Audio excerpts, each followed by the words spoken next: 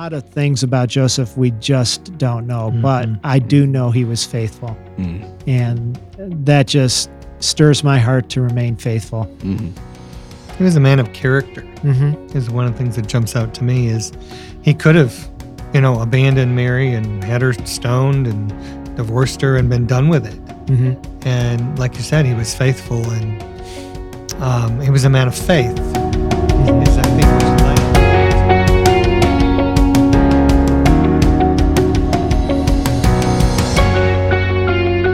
Welcome, everyone, to Renew Your Mind. This is podcast number 171. Thank you for joining us here. I'm Jordan Kettlewell, the Director of Youth and Family Ministries for Gaylord First United Methodist Church, and today also guest host and moderator for Renew Your Mind, as Dana was not able to join us for this series, unfortunately. With us, as always, is our senior pastor, Paul Gruenberg, our associate pastor, Jeremy Touroo, and our resident retired pastor, Barry Sweet. Sorry, trying to suppress a cough there halfway through it. So we're going to continue on today with our series on basically what our favorite parts scripturally of the Advent and Christmas story are. And we got into some of it last week, Pastor, with Joseph, and things just, one kind of transition to the next, but I know that's kind of where your heart lies when you think about the Christmas story. Joseph really sticks out. Yes. And I share that with you a lot. But why is it in particular that Joseph stands out above the rest when it comes to the Advent and the coming of the Messiah?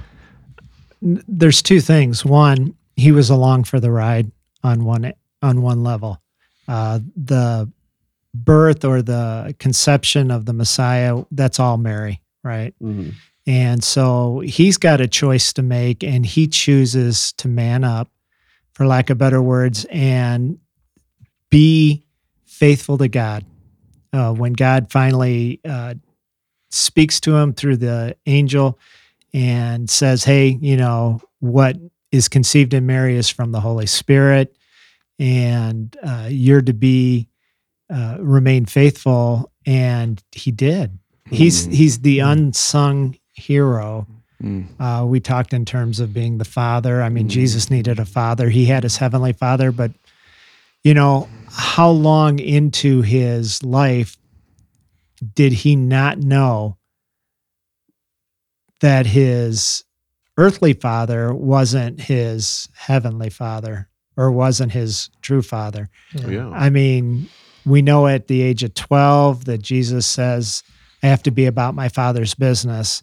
Well, at some point, Joseph has to relinquish the rights of being the father. I mean, because a lot of guys can get jealous with that. Sure. Oh, yeah. Envious, jealousy, begin to take it out on the kid because, they're unable to manage their own emotions. And so there's just a lot about Joseph that goes unnoticed in regard to his life. And at some point, he's out of the picture, or at least not being mentioned when Mary's with the kids and they go to find Jesus and who are my mother, who are my brothers and sisters, He didn't say is my father, So we don't know if Joseph was dead at that point or if Joseph had, as a carpenter or a laborer, had gone to Herod's site in Jerusalem to work on that monstrosity he called his home. Yeah. And so there's a lot of things about Joseph we just don't know, but I do know he was faithful. And that just stirs my heart to remain faithful. He was a man of character. Is one of the things that jumps out to me is he could have, abandoned Mary and had her stoned and divorced her and been done with it.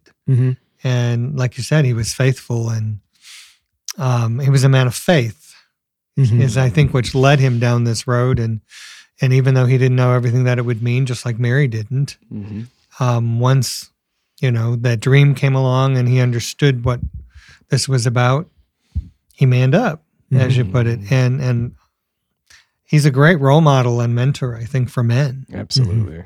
Yeah, because I think, one of the things that really stands out for me is with him being a role model and a man of faith and a mentor a biblical hero. He was a man of faith. Yes, he wasn't a religious leader. He wasn't an important guy. No, Yeah. He was a carpenter. He was a blue collar dude, making tables and chairs and working his fingers to the bone every day. This was not the high leader in the church or a great prophet or anything of the nature. He was a regular guy given an impossible task that was just beyond the scope of anything I'm sure he could have ever thought he was going to encounter. And he did it, and he did it, and he stepped in to be a dad. And in a room full of dads, I can't speak to what it's like to be a mom, but in a room full of dads, I can say stepping in to be a dad is a pretty big job. It's an important one. Where's Dana when you need her? That's I know. right. Yeah. I know. Need some balance. And so just from that perspective, and I think, Jeremy, you mentioned a podcast or so ago, mothers appreciate fathers who stand up and do the things that fathers are supposed to do. So. And I think there's some evidence too. We don't hear a whole lot about Joseph, and so a lot of stuff is interpretation and speculative and wonder, as Barry's mentioned before. You just wonder sometimes. But we know that Jesus was a carpenter. We also know that Joseph was a carpenter, which really, those are two very minor facts, really. But it also goes to show that when Mary and Joseph had Jesus, they didn't also become high, lofty church leaders. Right. They lived a regular life. They knew they were raising the Son of God, but I'm sure there was no textbook on how to raise the Son of God. So they in part were raising a Messiah, but also in part were just raising a son. And so Joseph passed his craft down to his son, as any father would. In some ways, it talks about how the two bonded. I think is that if Jesus picked up the role of his dad and the work of his dad, they had to spend time together. He had to learn the craft and all of that, and which means they spent some quality time together. Yeah. And it sounds like they bonded. And the other aspect of that is if Joseph did indeed die, in the ancient world, the pressure would have been on Jesus to make a living for his mother Right. and family as the firstborn son. Right. And so there's a lot of unknown in there, speculative, but just understanding the lifestyle of people back then. Jesus had a lot of pressure on him too. Sure. To remain faithful to being a good son. Yeah. Yep. So I also think with Joseph, this is moving ahead a little bit, but to the time of the massacre of the innocents under Herod, where Herod wanted to find baby Jesus and have him killed, the angel comes to Joseph and says, take Mary and take Jesus and go to Egypt. And this is in a dream. This is in a dream, Yeah. right? But the angel goes to the dad and the husband and basically says, you need to protect your family. Right. You need to take them to Egypt. So he's calling upon the role of dad and husband and man to, like Pastor Paul said, man up and step into what you're supposed to be doing. Protect your family. Yeah. Right. And I think as men and dads, and we can relate to that too, that, we feel that in us that we're supposed to be doing that, Yeah. And that goes to, relating all that to, to our day-to-day lives. That really also goes to just, how often are we having to take our kids and flee to another country to protect them? Never. But there are other ways that we protect our kids in their decision making. And, if anybody listening, if you've got kids, and especially if they're teenagers or grown, protecting them from their own decision making sometimes is the biggest task. But we have, that's our role. It's to be provider and protector and to do what's required, and also to do what's required in our walk with Christ. Right. And so we're protecting them, even though we don't have to take up our family and flee or necessarily fight off an enemy. We still need to be protecting their minds, protecting their hearts, protecting their who they are, and inevitably where they're going to spend eternity. Yeah, in a way, we're protecting them in the truth. If we're passing down the faith to them, the one true faith, we're guarding them against everything that opposes that. Mm-hmm.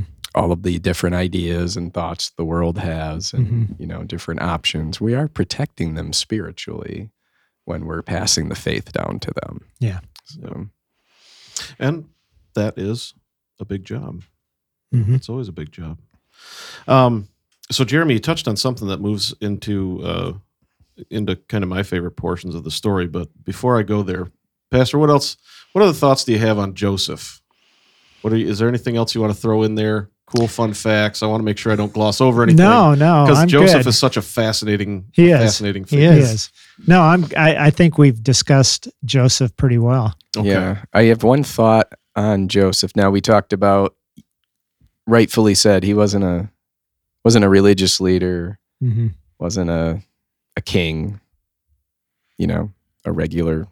He was a regular guy.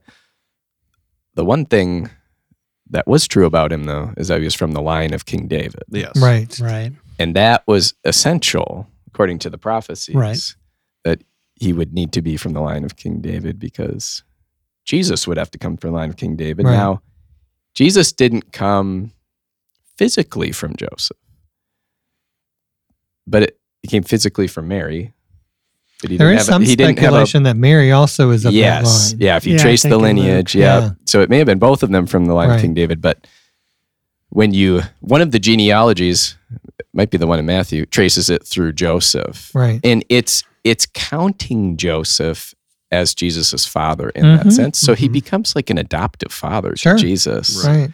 And that still, I think, fulfills the requirement of Jesus being from the line of David through Joseph in that sense, which is interesting. Mm-hmm. Well, and also in the ancient world, your house was important, right? And when I say your house, I mean your family line, household. Your household, and whether a child in a family was biologically of the father or the patriarch of that house, or by some other means, whether it was, in the instances of mistresses or some other circumstance, if it was a child of that house, it was still of that line, by cultural standards, but also by law in most areas in the ancient world. I mean, the house, under the control of the patriarch, the father, the grandfather, whoever happens to be the head. That was given just as much credence as being family and of that family line as it would be blood. Except for, of course, when it comes to the case of like inheritance or passing down some sort of a role, that always went to the biological, eldest son. But still, if you're of that house, you're of that line. Right. And Luke has it in chapter 3. Now, Jesus himself was about 30 years old when he began his ministry. He was the son, so it was thought of Joseph, the son of Heli, the son of, and also in Matthew's version, it talks in terms of the lineage of Joseph. Right. So, Yeah, that's important because the covenant promise was made to King David that he would always have a son on the throne who would reign forever. Yeah. And of course, that's pointing to Christ. Yep. And one thing the Jews absolutely knew and clung to is that the Messiah would be a son of David. Right. And we've talked a lot about their expectations of a military leader, king-type Messiah, but they knew that. They were all over that. It's got to be a son of David. Right. So... And one last thing I want to highlight, you brought up, Jeremy, you talk about Joseph as an adoptive father. Another thing that we can see from this is sorry, I get a little choked up just talking about it. As an adoptive parent myself, we see all the way from Scripture with Joseph as an adoptive dad, that your love for an adopted child is no different. Right. No different. He raised Jesus. He passed down his trade. They spent time together. They bonded. Jesus was his son. even if it wasn't by blood. And as an adoptive dad, as an adoptive parent in general, there's no difference in the love. And I would think that would be the place where the devil could really get in and cause division with Joseph. Hey, man, this isn't your son. This is God's son. Don't worry about trade. God's got something planned for him. Or, don't worry about teaching him the law because he'll probably already know it. Or, don't do the things that you would do if it was your own kid. Right. Yeah. And that's not what Joseph did. What Joseph did was he raised his son, sent him to Jewish school, taught him the law as was instructed by Moses, walked along the side of the road and talked about the things of God with his son or with his children, Presented him at the temple, had him circumcised. Right. Yeah. Did everything he was, not only that the law required, but what Moses said he should do. Now, Jesus at 12 years old is at the temple, and on one hand, he's comfortable in the surroundings to be able to ask astounding questions of the priests that were on temple duty. That doesn't happen unless Joseph is doing his job as father, teaching Jesus the law, teaching Jesus how to navigate life following the law, and that maybe the law is not just a set of rules. There's we commonly call it, but it's the spirit of the law, right? Because Jesus would go on to say, and we've probably said this a couple times now in the last few podcasts, you heard it said that, but I tell you, and Jesus is giving them the true lowdown on what the law is really requiring. Yeah. So, Jeremy, you mentioned the traveling to Egypt, having to flee, and that really goes to kind of my favorite part of the Advent and Christmas story, and really my favorite way to look at Scripture in general, outside of the spiritual sense. I love history. I'm fascinated by it. I'm fascinated with the ancient world, and so going through any portion of Scripture, I always end up going down this rabbit trail of kind of looking up and researching what was going on in that time. And a lot of times when you do that, you actually get some more deep context into the Scripture. But the thing that stands out to me is their journey, not so much to Egypt and the fleeing, but this still does apply. But just from Nazareth to Bethlehem, and my thoughts on it kind of come in a comical compare and contrast. Because you guys know me, I like to laugh at absurd thoughts. And really some of the things that we gripe about and think about nowadays are just absurd. So, and it's not even griping, but I kind of compare and contrast to like our Christmas travels, right? And most of us have them in some way or another. So for Christmas time, might have some family that lives downstate, or with any luck in the UP, so you don't have to go downstate. No, I'm just kidding. To all of our listeners downstate, we love you. But no, maybe you've got Christmas Eve, you need to travel 3 or 4 hours, drive, maybe even in some treacherous winter weather conditions. That way you can go be with your family and have a beautiful Christmas Eve dinner and a great Christmas morning or a Christmas brunch. And I'm not taking away from it. That if you got a family, that can be a hassle. You got to pack up, you got to load up, you got to make the drive and the drive with kids. Are we there yet? I got to go to the bathroom. It has its issues, but we get in a car, stay warm, drive to our destination, celebrate, have a great time, and come home. Let's compare and contrast that to Mary and Joseph's Christmas travels. So Mary and Joseph's Christmas travels, they had to go approximately 90 miles. So from Nazareth to Bethlehem, it's like 65 miles as the crow flies, but by the roadways, it's about 90 miles, right? Which to us, a 90 mile, that'd be like a nice short trip. Yeah. Be there in an hour and a half. Yeah. Depending on how you drive, if you drive like Pastor Paul, you'd be there in 45 minutes. Let's set the record straight on that one. A lot of people have a visual right now. Right. Pastor Paul on the highway. 120 miles an hour in the middle of winter. Not true. But no, that's 90 miles, no big deal. Well, for them, that was a week-long trip, anywhere from 5 to 10 days, depending on conditions. We know there was a donkey involved to be able to help, transport, carry. Mary was able to. She's 9 months. Yeah, she's 9 months pregnant. None of us can relate to that here. I wish Dana was here again. But I mean, the trip alone, take out the fact she was 9 months pregnant. The trip alone is grueling. Mm-hmm. Now she's 9 months pregnant and having to make this trip too. And okay, we've thought about that before. We know it was a long trip and they had to go on an arduous journey. Okay, let's think about some of the facts though. All right, so they've got to travel this 90 miles, which is 5 to 10 days on foot or on donkey. Not in a car, not in the heat. They also would have had to contend with some sort of temperatures. They have temperatures over there. Mm-hmm. It's cold at night.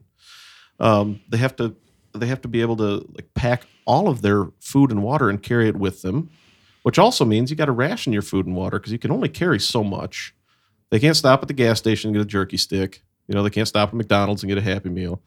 They've got to carry everything with them, which makes the journey even more difficult, right? And they've got to ration their goods. They've got to stop and camp. We have no scope of that. Nowadays. Right. There's no scope really of a hard journey unless you do it for recreation. You go out to try to do it on purpose. Now, on top of that, an interesting thing that a lot of people might not know, and I didn't know this until I did, was that a lot of that path through the Jordan Valley between Nazareth and Bethlehem was also a cultivated, forested sanctuary for lions, bears, and wild boar. Archaeologists have actually uncovered signs, signs and things like that, warning for travelers to be careful for lions, bears, and wild boar because that was a sanctuary specifically made for it. So they got to contend with that, right? And we talk about Joseph being a protector. Imagine the pressure he was under, taking this journey and thinking, I've got my wife who is 9 months pregnant with the Son of God, and I need to get her through all of this safely, and I have a stick. All right. Staff. Yeah. Okay, staff. I shouldn't say I wouldn't want to fight a lion with a staff. I actually probably would like that, but I doubt I'd win.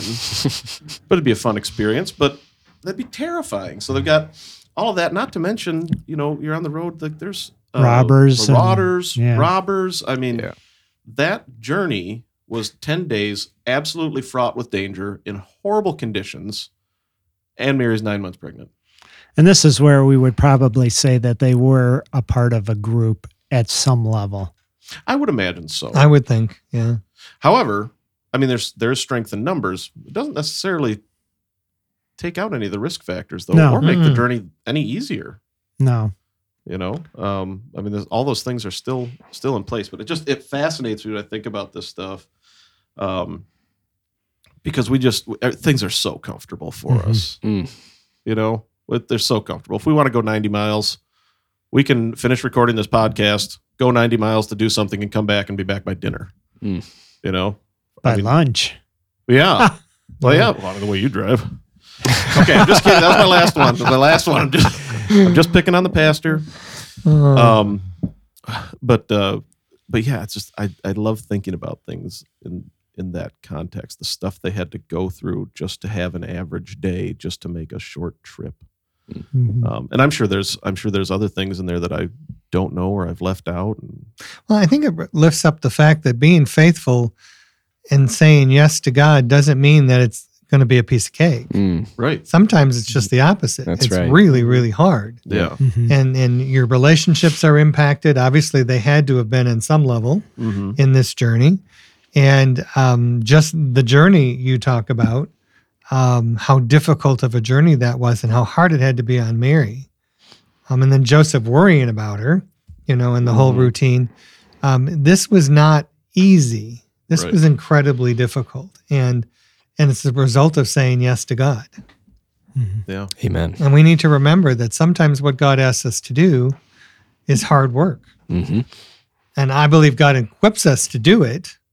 Yeah. He gives us what we need to succeed, but that doesn't mean it's an easy journey. And I think that you've lifted that up. And Absolutely. we need to remember that saying yes to God sometimes is incredibly costly, Mhm. even though it's worth it. Yeah. Yeah. He doesn't promise that follow me, say yes and obey, and I'll make it all easy. Yeah. You know, and that's one of those things. When you really say yes and you really obey, more often than not, it's the hard thing. It's the hard thing that needs to be done, which is a lesson we learn all throughout Scripture, and the Christmas story is no exception. I'm sorry, Barry, go ahead. And the only thing I was going to add is, and nothing's changed for us. Right. That's right. Yeah. It's the same for us, and Yeah. we're still called to be faithful even when it's tough. And when you are, it is a blessing. Oh yeah, Yes. You know, no question. there's real joy and blessedness in being faithful, Yeah, even if it's hard. even if it's hard. Yep. And that does, you're right, Barry, that applies to all of us today Yep. in whatever God's calling us to do, even if it's not traveling and birthing and raising the Son of God. I mean, whatever our calling is, that's going to be there. I want to thank you, everybody, for joining us for Renew Your Mind.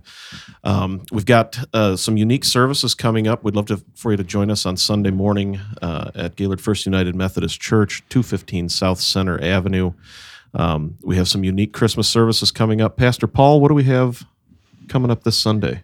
So this coming Sunday is Christmas Eve, and we will have a Carols and Meditations Christmas Eve morning. And then we'll have 2 services in the evening or afternoon evening, a family or contemporary styled service at 4 p.m., and then a traditionally with choir, traditional-minded service at 6 p.m., and both will be candlelight services. So come expectantly. Again, I encourage you to share this podcast, but also invite others to come with you that may not normally come across the threshold of the church.